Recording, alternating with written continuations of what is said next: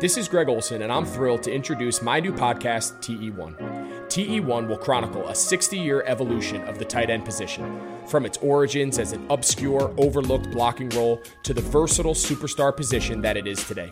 I'll explore the evolution of the position through conversations with some of the all-time game-changing tight ends.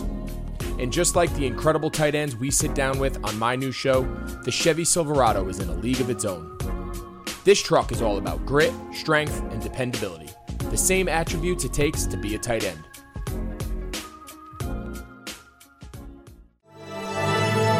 Blue Wire. Three on the way! Yes! Paul George nails it for the win! You got it! Kawhi Leonard! Curry way down top. Bang! Bang! Rose fires away. Bang! It's over! Oh, blocked by James! All right, welcoming myself back to Dungeons & Discourse after Jabari did an episode with Josiah. Thanks for hopping in, Josiah. Episode 43, the Chris Humphreys edition. Our podcast has officially been going longer than a marriage, so we're doing something right, Jabari. Hey, no doubt, and welcome back. And with that, on that note, congratulations on your situation. Oh, thank you. It was a nice moment in the rather dingy up and down of the start of my second school year here with COVID. So, nice little update. Yeah. Honestly, just be safe out there, man. This is the darkest timeline of like the what a time, you know? Mm-hmm. This is the darkest timeline of what a time. With that said, it's looking okay for you in the basketball world. The Rockets. I mean, the Lakers fucked around at the end there a little too much, for my taste. But the Lakers are looking good at the right time, and the Rockets are looking woeful, man. Not sure what else you can say. Like I know people are going to point to James Harden's point per game in this playoff again, and they're going to say, you know, look at his true shooting percentage. But the majority of the games here that I have watched with James Harden in this postseason, where it felt like it really mattered, either his team came up big or he disappeared and they didn't come through. And you can say what you want and point to all the stats, but if you've been watching the games, you know where I'm at. Exactly, and let's be real about this. Every year we get the same story, and in years past there was always the built-in excuse of, oh, well, these guys are run down, and this guy's tired, and James Harden, he did too much throughout the regular season and all of that. But the truth of the matter is, it's always been lies, man, and I'm sick and tired of the just shoot more threes. And while I'm not trying to be the old guy saying like against threes, but that can't just be the strategy. There has to be some ability to adjust if that's not working, and we haven't seen that from Houston. Like over these last few years, quite frankly, if this is the best that James Harden can be, they've wasted his prime. And I mean, we've gone through the OKC stinker games and the good games, and yeah. I don't know if we were actually on to talk about. I think we maybe did. Maybe we didn't. Game one of the Lakers, like Harden had an excellent game in Game 1 versus Los Angeles, and they set the tone. And you knew that LA was going to come back and punch back, and everybody knew that. I said that on the timeline.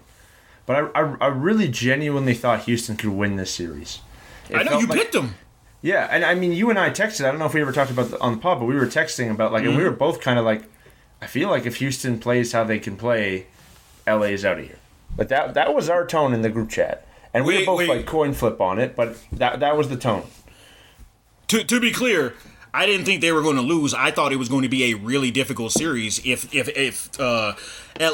two things happened. If Houston came out and they got great play from Russell Westbrook, because I figured we knew what we were going to get from Harden, but also if the Lakers foolishly fell into the game plan like they did in that one regular season game when Houston first went to the small ball situation, they did the same damn thing in Game 1 of this game. But just like I criticized them for going for an over reliance on the actual traditional centers at the beginning of this series, I will absolutely give Frank Vogel and that staff credit for making the adjustment. It was obvious to me, but making the adjustment of taking JaVale out of the rotation completely and really using Dwight sparingly. This last game, I think he got a DNP. Like it just makes too much sense. And look, I'm not going to be the guy that says like, oh hey, remember what you said about AD. But I will say this: a lot of people say a lot of silly things about AD. I'm not characterizing what you said about him as silly. You know that I would if I wanted to, but it's not what I'm saying. But a lot of people say a lot of silly things about Anthony Davis, and here's the reality with him. He's not going to be the player and I'm speaking generally, that you may want him to be, but Anthony Davis is a damn fine basketball player, and outside of a stinker here and there, that man has been bringing it, and quite frankly, the Lakers wouldn't be in this position if he hadn't been as great as he's been throughout these playoffs. Well, and you know what, like, the thing with AD was more like, again, temper expectations if you honestly believe he's the best player in basketball, which is where some of the commentary was. Yeah, but nobody smart really thought that. Like, seriously, like. Well, and again, we've talked about volume versus, demographics, and the volume of Lakers fans can sometimes be deafening. And that being said, like, I've walked that tweet before, the one that I've constantly roast for. I shouldn't have said if when. I should have said if. I was talking about that. What? Someone DM'd me that today. That tweet. Yeah. I'm like, and again, like, it was more about like the discourse that would occur, and then the discourse that occurred in advance of kind of made my point. And at the same time, like, I get why people are mad, but you know what? Davis had games offensively in this series and prior in the Portland series where you wanted more, and it wasn't that he was necessarily bad, which is where I think like myself and others got hyperbolic. It's where you're pounding on a guy because he gives you a top 10 performance instead of a top 5 performance, and you want more because you see the talent. So I think that's been some of the frustration. But defensively, he has been so damn good. Like the inconsistency at time in offense has just not been there on defense. No. And this is the thing. Okay, so remember a couple weeks ago when we were talking about AD, and I threw out there, I don't know how many games of his that you watched. You probably thought that was a dig. It wasn't. Like, that's the thing. The reason why I said it is because this dude was phenomenal defensively this year. Absolutely phenomenal. Versatile beyond belief. He brought effort every single night, and he absolutely was one of the biggest the biggest reasons why the Lakers have a championship level defense when everybody's locked in. Yeah, and again, like I mean, it's neither here nor there because everything is in context and is in the moment. But yeah, like, props to him. Like I'm just props to AD, props to LeBron, because both of them have looked sluggish at times. And LeBron didn't look particularly great tonight, but he's at least had the couple games now where you can be like, I was kind of like breathing heavy after game 1 of Houston, where I was like, and I know it's like a lesson every year, but he's 35, and you just you watch some of the slow start and you're like, has the ball rolled down the hill? Someone messaged me today like, I think LeBron this might be the best he's ever played. Fuck no, guys. Come on. Wait, come on, guys. Come on. Like, don't. That's hold on. That's disrespectful to LeBron. Yeah, don't go too far the other way. I feel like LeBron is having a very average playoffs by his standards, and that being said, what is he averaging? Like 28, 8, and 8. Yeah, exactly. That's a testament to how great that dude is. But we're 100% in agreement with that. As long as those two guys play aggressively, I still feel pretty confidently against any team out there. Now, obviously, the next round, and yes, I'm going to go ahead and say the next round against what I imagine is going to be the Clippers. It's going to take more than just those two. But as long as those two are bringing it, I feel like they can be in any series with any team. I'm not going to apologize for Rondo because Houston refuses to guard him. People were like, "See, Rondo is good." Like, okay, like Houston is just like, we don't care about him at all, and Rondo's doing what he should and burning them. So it's nice. He has been a contributor. He's been a positive player in the series. So if you're a Rondo fan, I mean, there's your vindication. But like, this Rockets team is just, the engagement level is not telling me that Houston wants to stay in the bubble. Yeah, and I'm going to bring it back to that, but I have to give Rondo his just due and say this. Rondo has been phenomenal since he's been back in these playoffs. All these people saying, see, shut the hell up. You did not expect this. And the reason why I know you didn't expect this, these are the best playoff numbers he's ever put up. Like, you know what I'm saying? And this is coming up. Well, since 2012. Well, but you know what I'm saying. No. Like, prior to this game, if I'm not mistaken, I saw last night somebody put it on the timeline. They put his playoff numbers compared to his previous playoff numbers. They were the best numbers that he had ever put up. And the thing of it is that's dope. He's doing what he's supposed to do. Like you said, Houston doesn't seem to be engaged. Houston looked at this series and said he's going to be the guy that we leave open, and it's very obvious that they're dedicated to that. But I will say it is nice to see him do his thing. Now, from Houston's side of thing, I'm glad you said that. It doesn't look like they want to be here. That's actually what I was going to jokingly do the Eric Bledsoe tweet again, but then instead I just had to just say straight out, do these dudes even want to be on the court? It was still like, if I'm not mistaken, it was still right around a single digit game, and it was a third quarter. It was the start of the third quarter, and these guys were lethargically walking through things. I gotta be honest. I haven't minced words when it came to Mike D'Antoni, when it came to kind of everything that they've been doing there in Houston. But what the hell is going on there? And honestly, I'm kind of sick and tired of seeing Mike D'Antoni's name come up in rumors when the team that he's currently got is flat out choking and quitting on him. I mean, how many times does Harden get to do this and we blame the coach? Well, I'm not saying it's just. That's the thing. I'm not saying it's just Mike D'Antoni. Are they quitting on him, or has James Harden never once in his life embraced staying in shape and an NBA level diet? And there's a reason to James Harden turning it over in a playoff game and standing at half, watching the action go the other way. Like, people talk about him being a good post-up defender. You know he's a good post-up defender? Because he's 30 pounds overweight and he doesn't move his feet. So people just bang against him. So if that's true, which it is, if that's true, why would you put your entire hopes and dreams on him? Because he's one of the 10 most God-gifted, talented offensive players in the history of the world. I get it. Yeah, but again, have something else.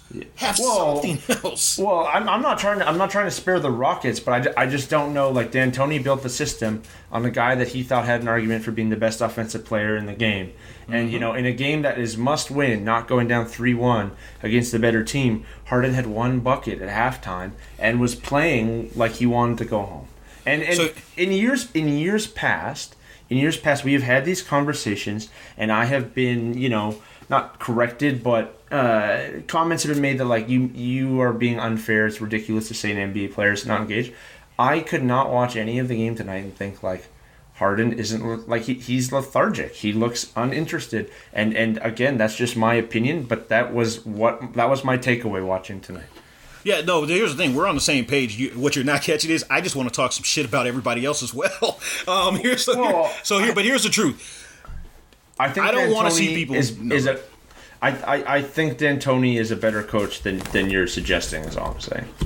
I'm not saying he's a terrible coach. I'm just saying so here's what I'm saying. He's not as good as a coach as a lot of other people suggest. That's what I'm saying. I'm not saying he's bad. I'm just saying if I'm expected to see him as the innovator of everything, and I'm supposed to put him on the same plateau as where we're putting guys like Spo and guys like Carlisle and those guys, then I expect something more than a one-trick pony. That's fair, but I don't think anyone of weight is putting him there. Yeah, not anymore, and I'm grateful for that. One last thing on this. I don't want to see people saying that James Harden is the second or third best shooting guard of all time yet. I know it's not fair to just say, get that completely out of here, but do not say that he's greater all time than Dwayne Wade to me.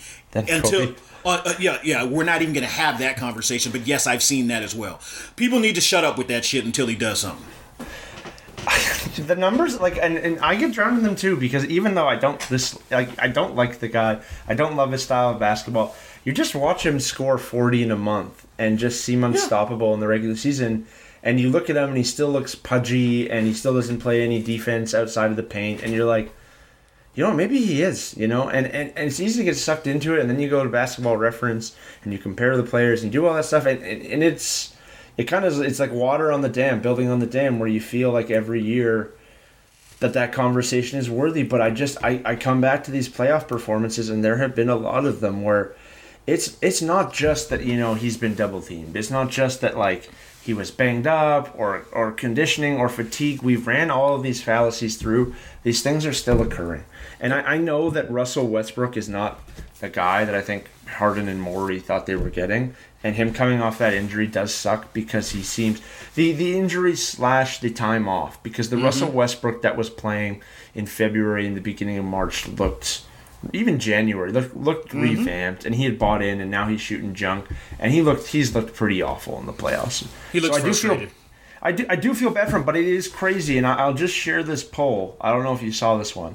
I was like, if you were the Thunder, okay, so remember in this whole workaround, the Thunder got 4 picks from Houston, 2 first-round picks and two rights to swap. I was like, if you were OKC, would you trade those 4 picks back to Houston so Houston could tank for Harden, and you'd have to probably include Schroeder and Adams for salary? And 58% of people are saying no. Ooh. Like 58% they don't of people even want that. They don't want James Harden. 58% of people think that are in favor of the Thunder getting more to take Chris Paul's contract than they are in giving for Harden, who's a guy who believes he's the MVP. Yikes. Some of that could be prisoner of the moment, but damn. Yeah, some of it could be, but even like 30% would be a lot, you know? Yeah. Like, this is widely considered one of the 5 or 6 best basketball players in the NBA, and people are like, eh. Yeah, I'm good. Because you know what? Run that poll again in a few weeks. There's also this feeling though that if you're on a Harden team, that like he's got to do everything, and if you can't build that team around him, I don't know.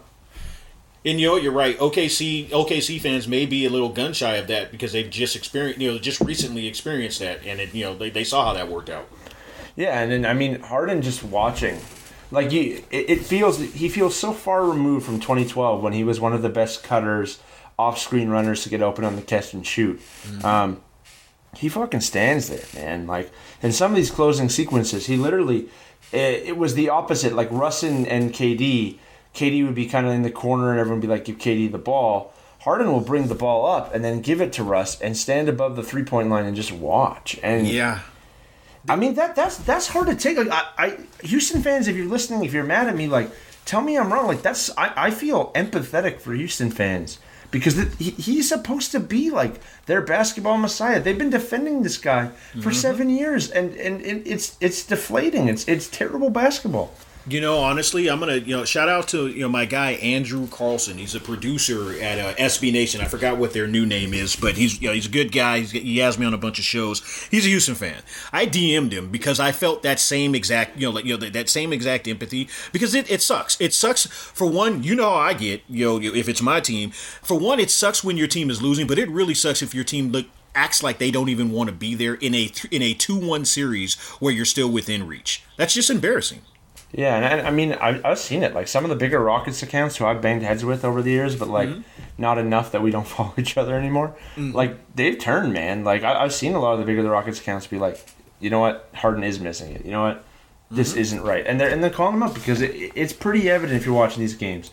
And I don't want to spend too much more time on this, but it's been circling in my head.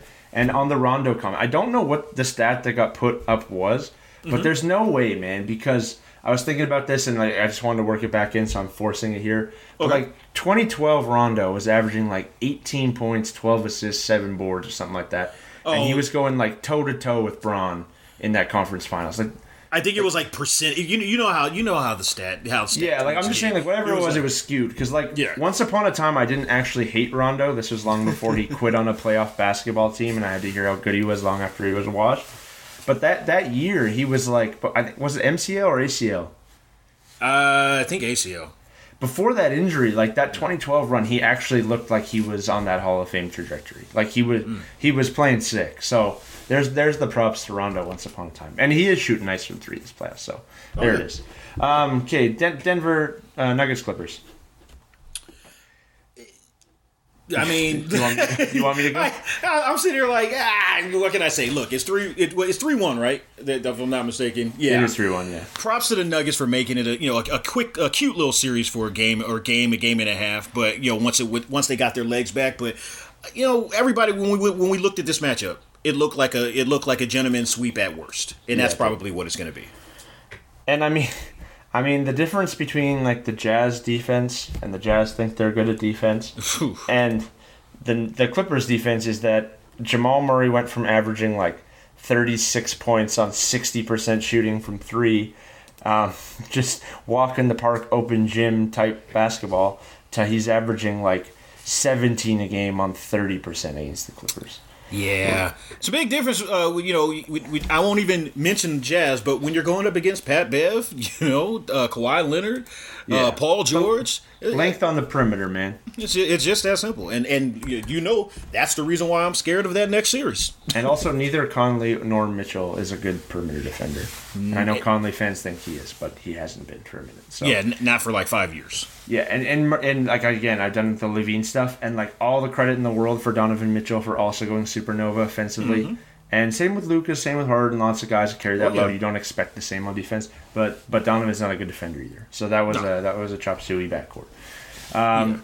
Jokic has been okay in the series, to be honest. He's been decent, and the Clippers seem to be okay with that. Like they're like, you know what? If Jokic goes for 25 and 12, but Jamal Murray's life is hell, we're gonna win these games, and that's what it's been. Like Paul Millsap's fallen off a cliff. Gary Harris has been okay, still working his way back. They really miss Will Barton, and they should not have cheaped out on Malik Beasley.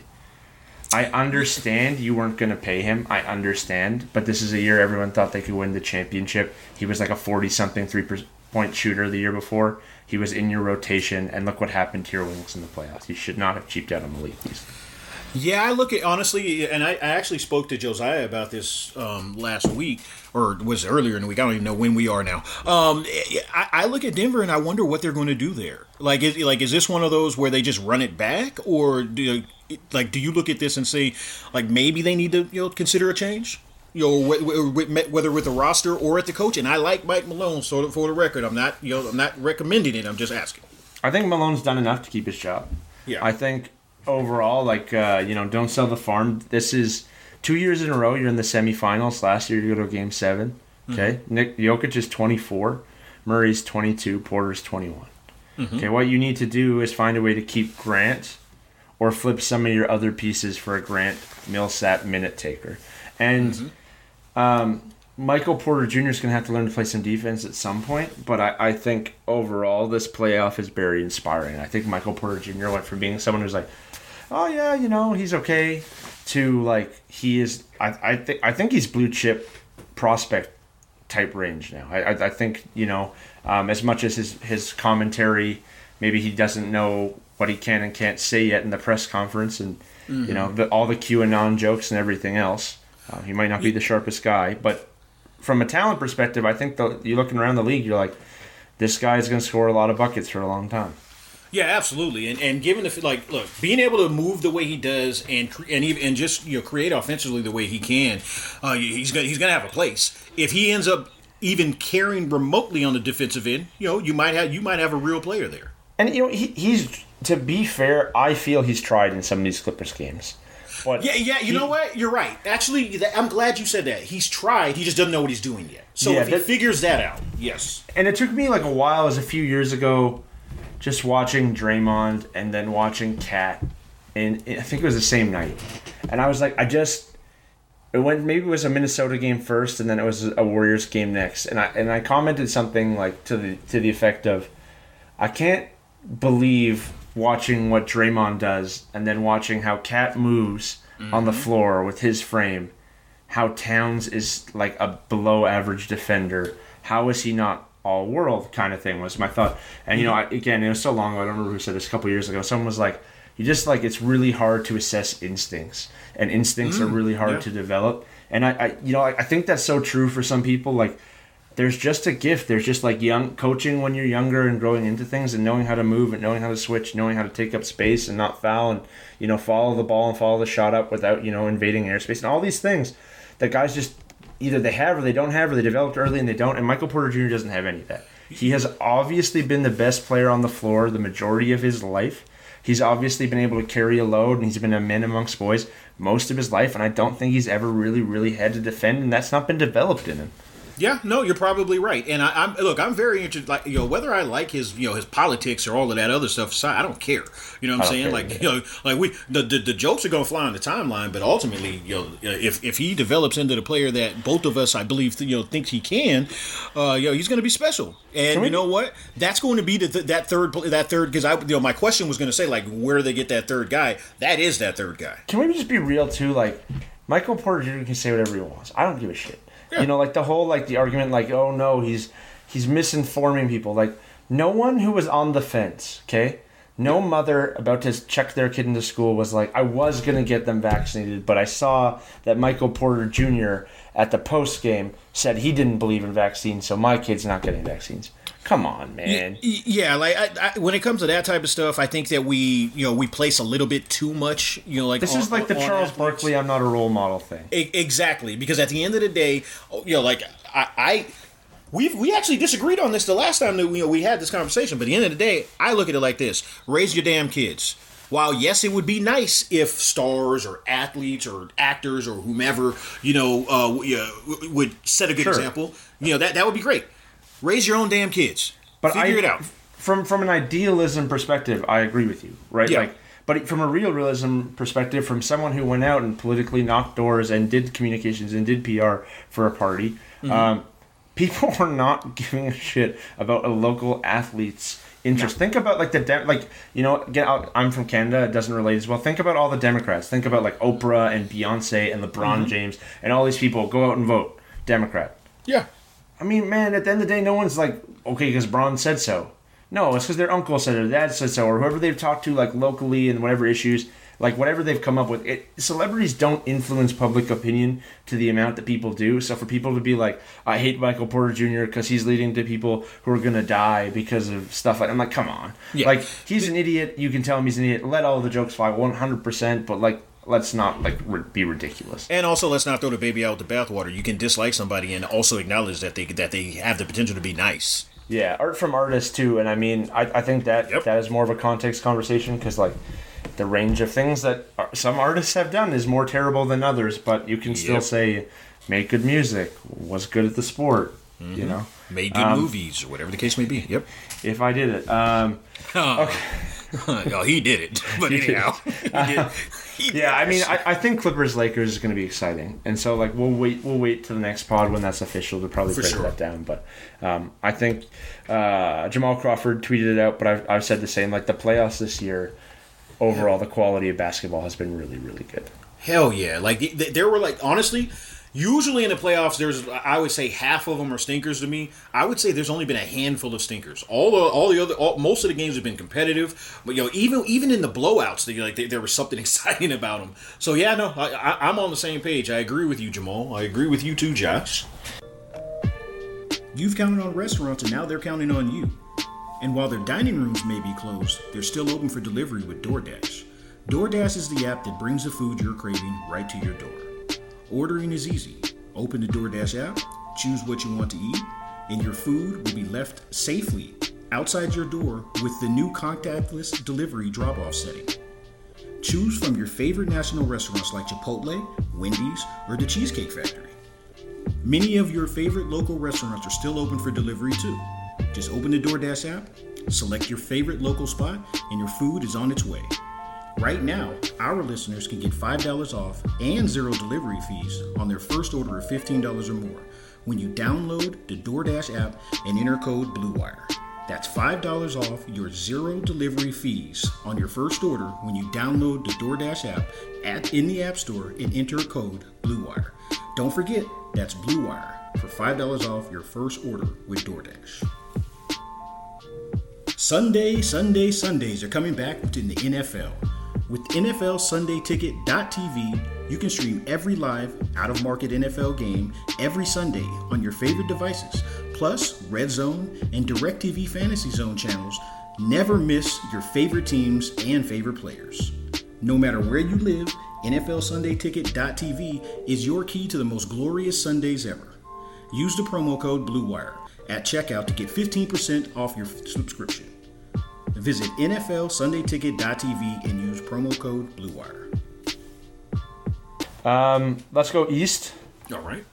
Let's save Toronto Boston for last because Game 7 is tomorrow. Yep. Milwaukee, Miami. You know what? In the interest of, because I'm a narcissist and I do keep score and I, overly give myself props on here. Maybe this is just an episode where I need to take some L's. When Jimmy Butler went to Miami, I was like, this guy claims he's all about winning. And he's going to an inferior team. What is this guy thinking? And look at the Heat now, man. again, Spoelstra is one of the best coaches in the NBA. Yes. He is legitimately one of the best coaches in the NBA. I still have not seen clarification on whether the removal of Nunn and Myers-Leonard from the rotation to make the changes that he made with Jay and with Dragic. Yeah, if it was like tactical all year plan or just how he felt coming out of the spurt. But like the lineups that he's been running, the play of Dragic, Bam, and Butler has been sensational. Tyler Hero and Duncan Robinson kind of just trading nights. This is a really good deep team, man. They really are, man. It's a testament to the job that you know. I echoed this last week. I'll say it again. From the defensive schemes to the execution, it's absolutely perfect, man. Like everybody buys in. Everybody accepts their role and doesn't just accept it. They embrace that. You know what I'm saying? And anybody that's played, again, I know that you know the difference between that. From a coaching perspective, there's a significant difference when someone actually embraces a role. Like you, I think Erik Spoelstra probably is a top 2, maybe 3 at the worst coach in the league. I'm not even gonna rub it in on the Jimmy thing. I'm just happy for him, man. And I said this last week. I'll say it again. If you got a problem playing with Jimmy, that's a you problem. Yeah, and I mean Ben Simmons being offended by text messages and whatnot aside, get over it. Yeah, I mean aside, like Jimmy couldn't shoot in the regular season. He's hitting jumpers here in the playoffs. Like not at a heavy rate, but he's hitting the ones that he needs to hit. He's playing good defense, and again, like you make excuses for a lot of stars. Not you, everyone, me, everybody. Jimmy and Kawhi, man, you don't ever feel, despite how much a load they carry offensively, that they mail it in defensively. Never. Even if they get scored on, they're right there. It's just that's underrated, man. And the nights where Jimmy shoots 10 times, I don't see him acting dejected and easing up defensively. The nights where he shoots 22 times, I don't see him watching anybody run by him at a half. And I really do. Like I think that is the two. If you can play two-way and switch as a wing, you're the most valuable archetype in the NBA right now. That's it. So 100%. 100%. So Butler's shooting comes and goes, but overall, fantastic. I feel bad for the Bucks. Like this is a bad way to go down. And I said Heat in 7. So I had the upset, but I still expected more of a fight. I knew, people were getting jokes off on you and me and everybody else, whatever. Yeah. But in the Orlando series, it was very apparent that Milwaukee did not look right, and they did not look good, and they did not look competent like they were a title contender.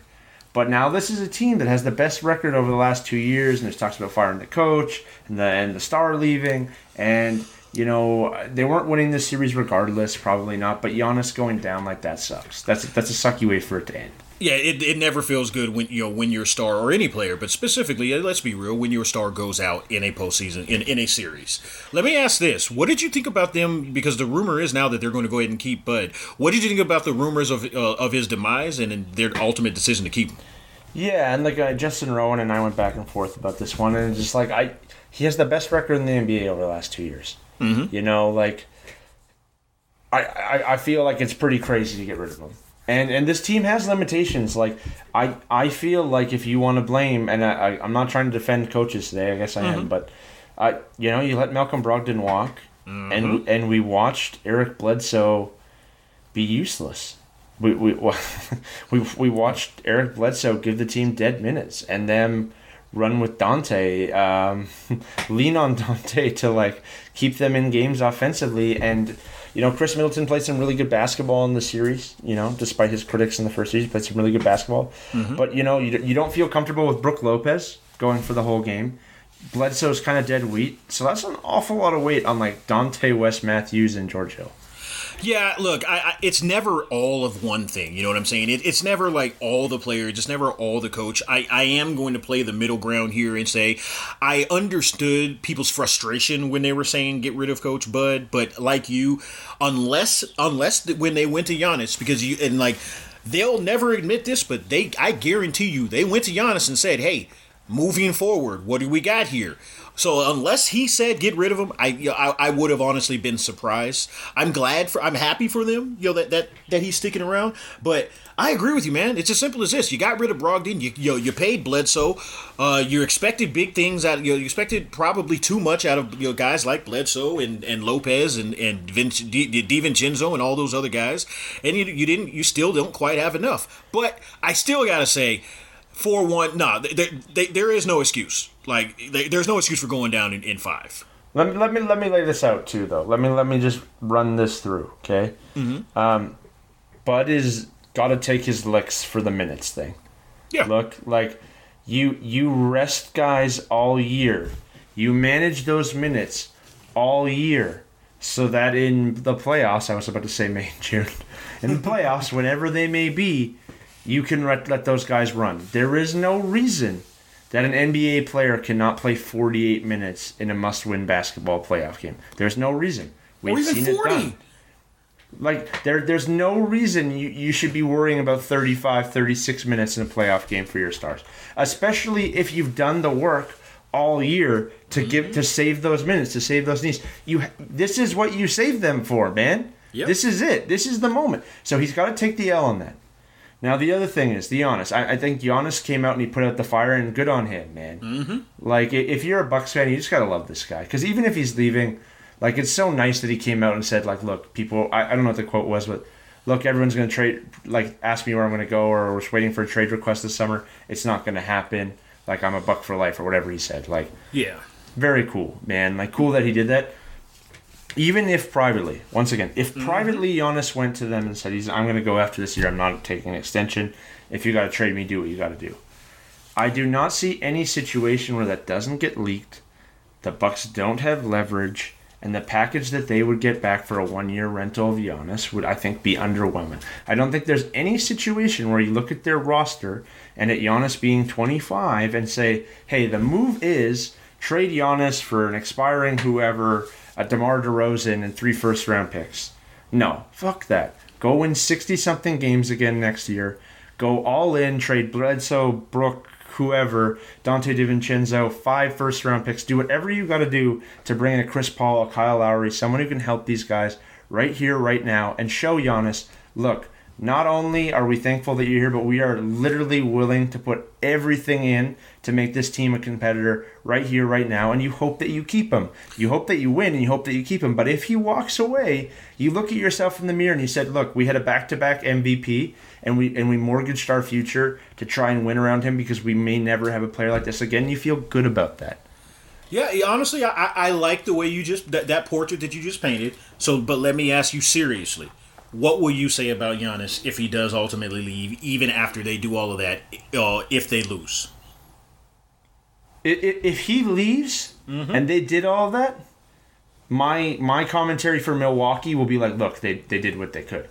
Like, yeah. I'll be true on it. My commentary for Giannis, I'm going to flame him like I would flame Dame or Harden or anyone else who says, I'm this team, I'm this team, I'm this team, and then they're like, nah, I'm out. So that's the reason why I brought that up is because it's like, well, then why are you expecting him to actually do that then? To actually say, come out and say those things? Because I'm not.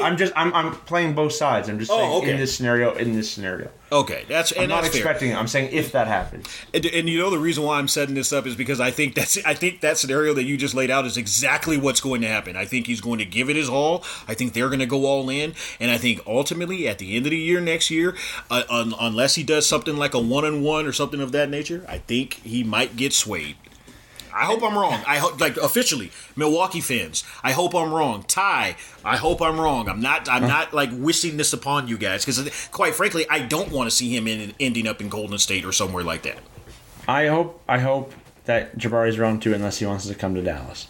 I want Giannis to be a Buck forever, unless he wants to be a Maverick, and if he wants to be a Maverick, fuck Milwaukee. Well, it goes without saying. I think you already know, unless LA, but yes, yeah. Like. Someone said, what is it with the elite media group hating Giannis and Luka?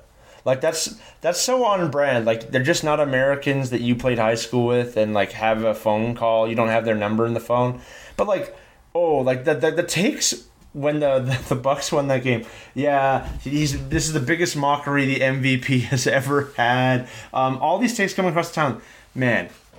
I actually didn't see those. Maybe I don't follow those guys, and that's okay. You follow some of those guys. I don't think so. You follow some of those dudes. Well, yeah. I mean, maybe some of them, but I really didn't see that across the time. But there's a very loud group of, like, I don't know how plugged in, if you're listening to this, how plugged you are into NBA Twitter, but there is a group of gents who really dislike Luka and Giannis, and I can't help but feel like it's just that they're not Americans. Giannis is one of the single best players of all time. His resume at this point in time is on par with just about any 25-year-old ever in history. He still has flaws, but like to somehow look at that game as a referendum on who he is as a player is why Twitter is stupid. Yeah, I mean, sometimes I guess folks, hey, look, I say dumb stuff on there, but I hope everybody knows when I say dumb things, I'm joking. It's tongue in cheek. Anybody that's questioning Luka at this point, anybody that's questioning Giannis at this point, honestly, I'm not even going to waste a breath. Next series. Okay, Toronto and Boston. So, I mean, Game 6 we were going to record last night, and we're like, okay, we'll record right after the quarter. Okay, we'll record right after overtime. Okay, this might go to a third overtime. We're going to call it tonight. We'll come tomorrow. And, I mean, it was a great game. Game 6 was a great game. Some awful officiating, 100%. Mm-hmm. Do not appreciate the takes that are like the NBA is unwatchable, especially people who were like really critical of Chris Webber and Reggie Miller and are the first people to jump down TNT's throat for like how they talk about the game. Don't shit on the game and the players like out there bleeding because you didn't like the call. Yeah, that's not the NBA, man. That's a bad officiate. Like that's a bad official. Yeah, and this is the thing. Like I do my best not to try to police other people's timeline, but yeah, there's an awful lot of stupid stuff that's said. Look, the game has been great. Like as you stated earlier in the show, the action in the bubble has been fantastic. These playoffs have been phenomenal. So really, like it really is like people feel like they have to be hyperbolic. Like rather than just saying I don't like what Chris Webber just said, or I don't like what Reggie Miller just said, or I don't like what whomever Doris or whomever just said. They want to make it into like, oh, this is the worst thing ever. It's really not. It's really not the end of the world. Like it's gonna be fine. Okay, you know how you have like favorites that are your favorites, but like they're fading from the game, kind of thing. Like Ron's not really fading from the game. Neither's Paul, I guess, at the moment. But like aside from Luka, Tatum is like my favorite player, probably other than Luka in the league right now. Of the newer guys, of the newer faces. Okay. I mean, I get it. Right. Love Tatum's game. Yeah. Boston fans, if you blame the officials for the loss, you are a loser. You're a loser, man. Like I don't care that the NBA. I literally have never cared about the league's like 2-minute report ever, never. Kemba Walker, I don't give a shit that he played 51 minutes. Mm-hmm. He shot 2 of 11. Like all he had to do was make a jumper at any point in that game. Save it about the one foul call, man. Come on, save it. Boston, you were 0.5 away from being up 3-0 and you're tied 3-3. Don't give me this bullshit about the refs, man. Like, yeah, maybe a one call is bad at the very end of a game or a missed call or whatever the case may be, but that's not why you're in this situation. And Tatum's foul on OG, I think OG should have been shooting free throws. I know that's like, if you're catching that ball in the lob and the guy goes up with you, like I know that's a contentious play, and I've been told that like the standard isn't a shooting foul. But my man was in the air catching the ball coming down the rim. Like, he should have been shooting 2 free throws. Yeah, so it goes both ways, man. There were bad calls all over the place. Yeah, like, actually the one complaint that I would have, and I'm not going to say, like, oh, God, they're the worst ever, but I will say the officiating hasn't been at the same level as the play has in the bubble. It just has not been. No. Okay, and that's across the board. We have talked, like, the playoffs this year, I feel like the night-to-night, game-to-game has been about as good as I can remember, to be honest. Like, I'm not trying to be hyperbolic. I think, honestly, the pace of these games and how many of them have been close, and I think it's been about as good as I can remember. The officiating has been about as bad as I can remember. I don't remember speaking this much about officiating, in a very long time over an entire playoff run. Yeah, because whether it's the phantom text and the every single thing has to be a flagrant now, and it's like guys, let's not overdo it. I appreciate that we have the technology that we can look into these things and we can make sure that we get it right. But I feel like we've overcorrected or we're overcorrecting at times. And honestly, if an NBA player is in the middle of a fucking NBA game, excuse my language, but if he's in a playoff game at that, and he swings his arm and says, "Oh man." We don't need technical fouls for that, man. Yeah. We just don't. No, the air punch techs are so dumb, too. Come on. He punched the air. There were no victims. Yes. Norman Powell's my guy. Norman Powell's my fucking dude. Love Norm. Big moments from him. The Raptors, I know you were saying, the Boston could have been up 3-0, and that was the case, but, the Raptors don't feel, outside of a good performance from Kyle Lowry and a huge shot from OG, they played that well. Siakam's been the butt of a ton of jokes for obvious reasons. Fred VanVleet hasn't really got going in the series. Yeah, I'm kind of surprised that we're heading... I had Boston in 7, but after 2, I was like, oh, this will be lucky to be 5. I'm kind of surprised that we're here with Boston. I don't think that Toronto can get 7.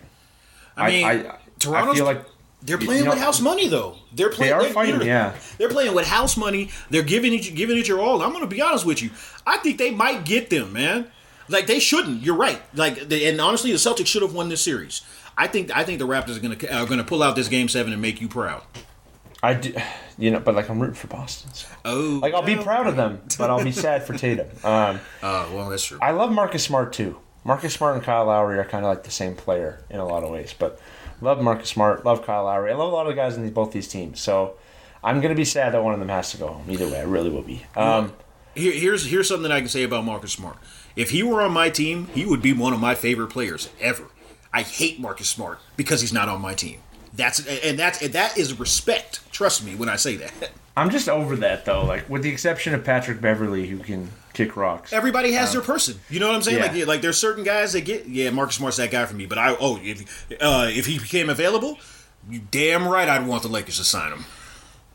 Jaylen Brown is the guy in this series where I'm just he's got some Andrew Wiggins vibes. He's better. Don't run with that. Don't aggregate me and make that a thing. Because he defends. He's better. He defends. And he's probably more consistent, honestly, as a shooter, too. But, he shot, 50 more times than Kemba in this series. He shot 5 more times than Tatum. And he's shooting, 40% from the floor. And he doesn't get to the free throw line. And I don't know that you want to run that much of your offense through Jaylen Brown. Jaylen Brown should be the second player on your team in touches in a good night. And he should be the third guy on a normal night or fourth guy.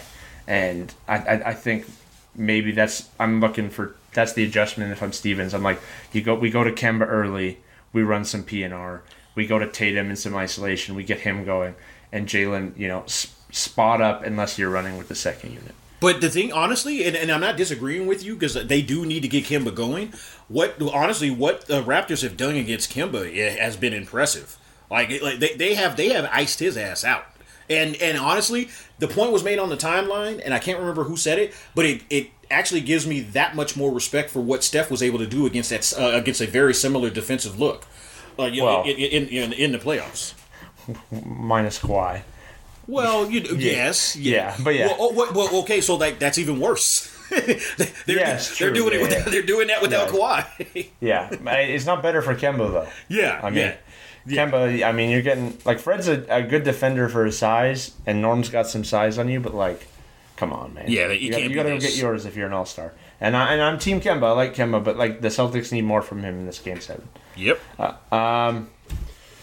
Hell yeah, that's gonna do it, man. That's gonna do the basketball. Let's before we get out of here though, I want to do some one of your binging because I smashed both seasons of Cobra Kai last week. Yeah.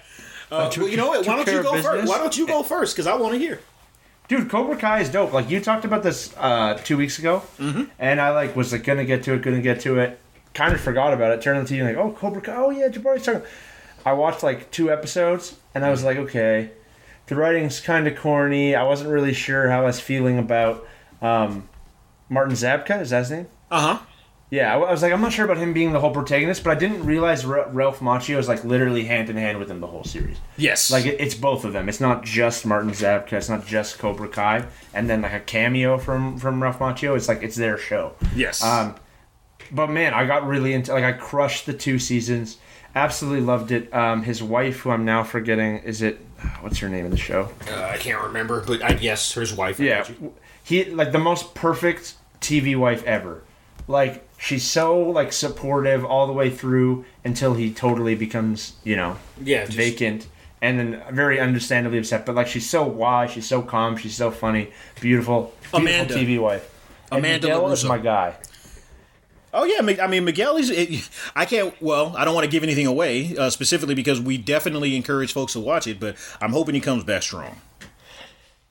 My only complaint about Cobra Kai is that's season 2 finale. I have 2 worries. I have one. I don't want to go too like. I very much enjoy all the kids subplots. It's important because a lot of the karate and their story is about legacy, but I don't want this to go too far down like the OC, One Tree Hill, who's dating who. Like I've had enough of that. Like we don't need that to be the focus of the show.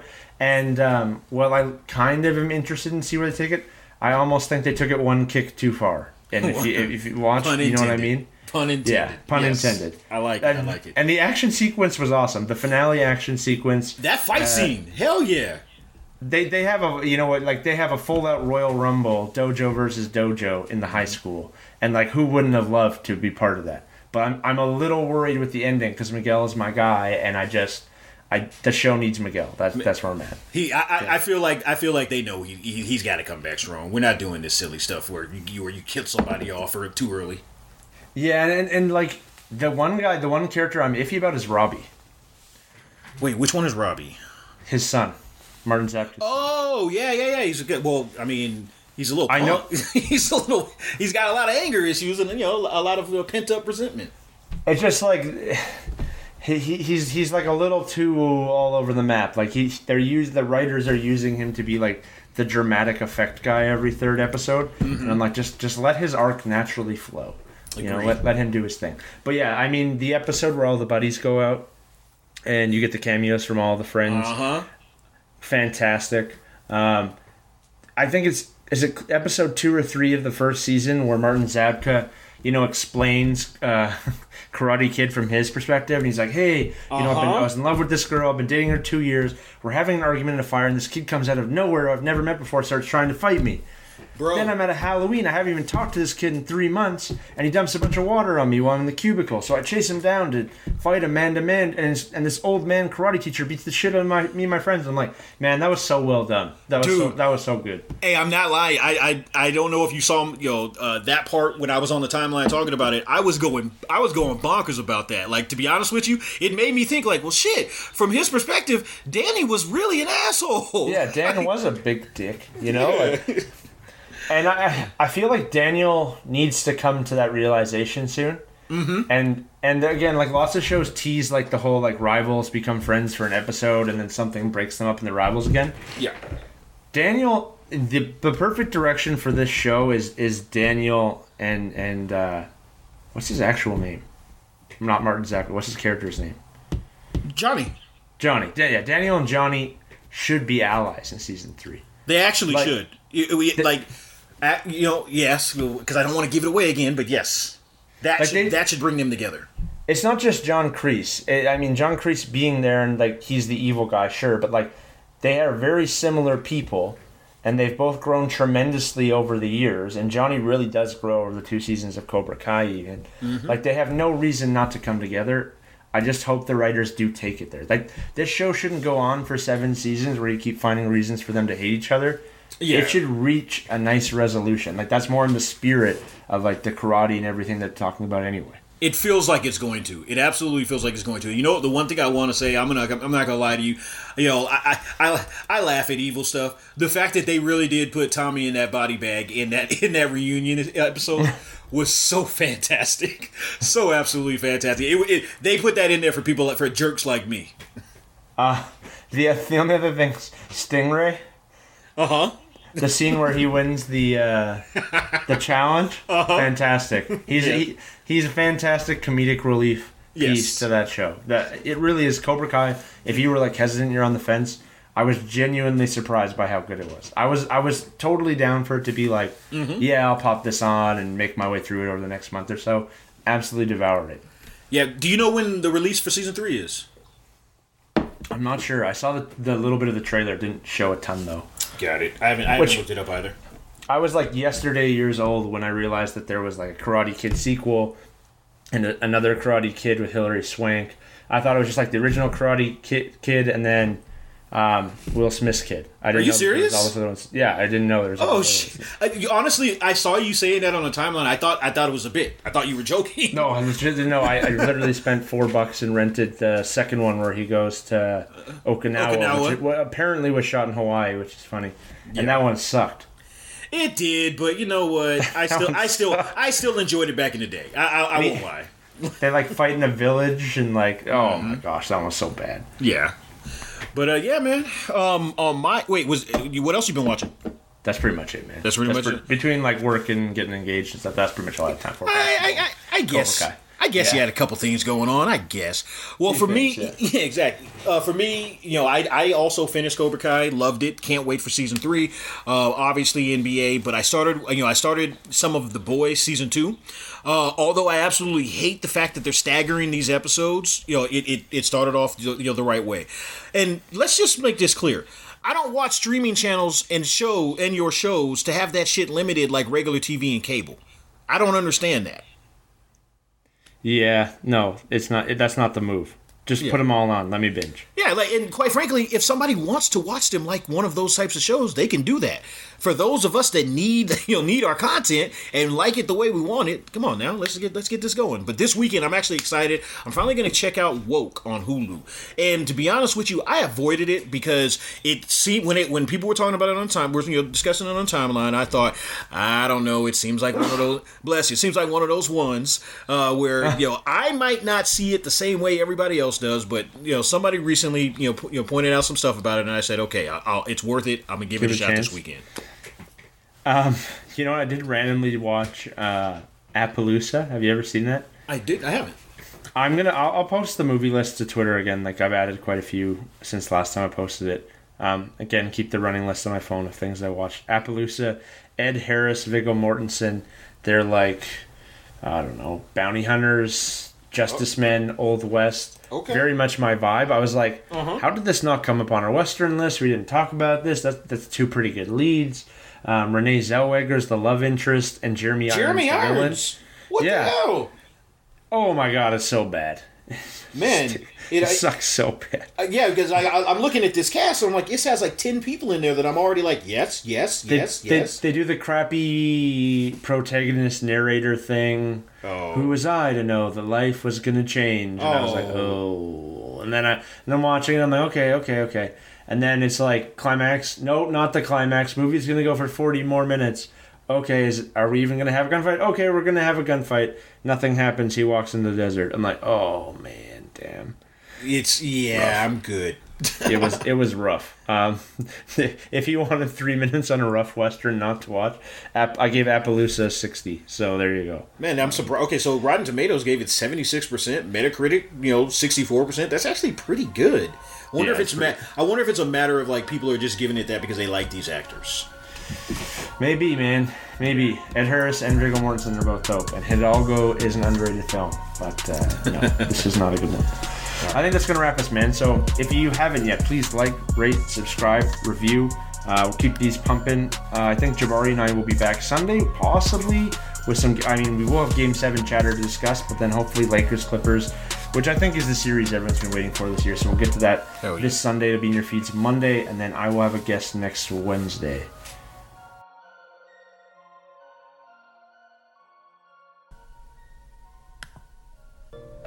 Did somebody say playoffs? NBA and NHL are playing for gold, and our partners at BetOnline have you covered.